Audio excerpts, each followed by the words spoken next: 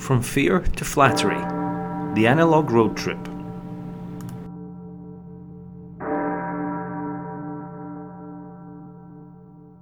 So as part of researching for this podcast, not only did I look at the book, which is quite important, I looked at my notes. I kept pretty good notes every day, but I also looked at the pictures I took, and the pictures Emily took as well.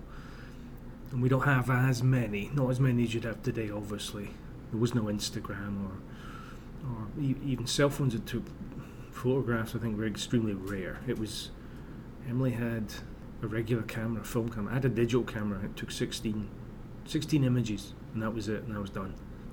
But I did look at some of the pictures, and at this stage of the trip, there was a picture of me looking down at a map, like a paper map, and I'm working on the itinerary. I guess refining it a little bit or checking where we should be.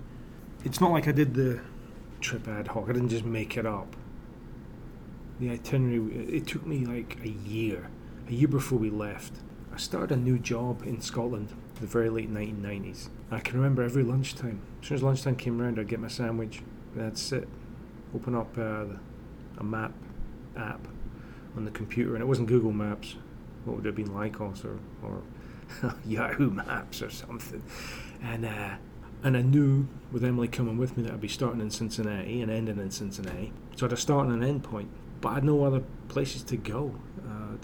I knew I didn't really want to go to big cities. I'm not a huge fan of cities. We did a couple of cities on the trip. You'll hear about that. But for the most part, there was other things I wanted to see. Not a huge list, but just a few other things. Like I knew there were certain places in like Wyoming and Montana, Florida, that I wanted to go.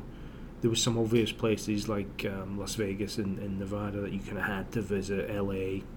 But it poses that question. If you had 3 months, you have a car of gas and money, and you have 3 months to drive around the United States, where would you go? What would you do? What would your itinerary look like? I'm curious about that. I mean, I looked at driving maybe 4-5 hours a day max, because that gets old, believe me.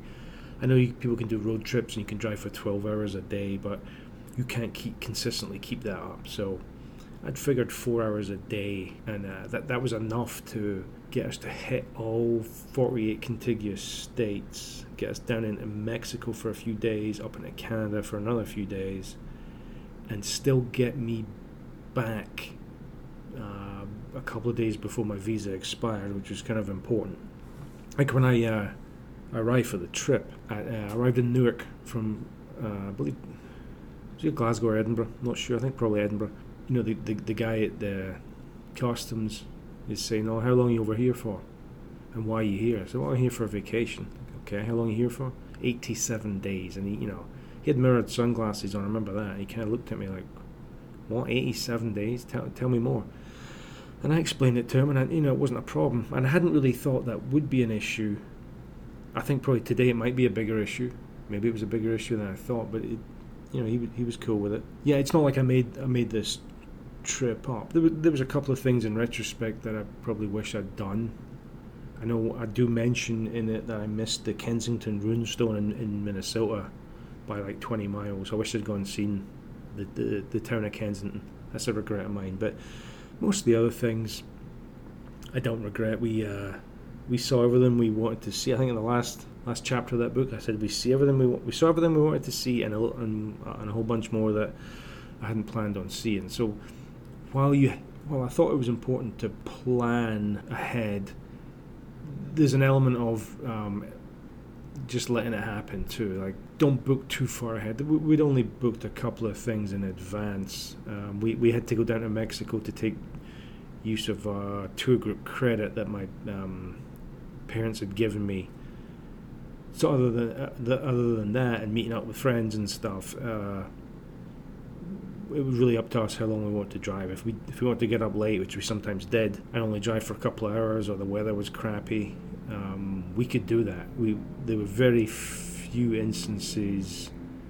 I think New Mexico into Colorado, when it was snowing heavily, was one of them where we had booked ahead, and we probably would have had to eat the hotel payment if we cancelled that late. So yeah, other than that, a year's planning, and yeah, it worked out pretty good.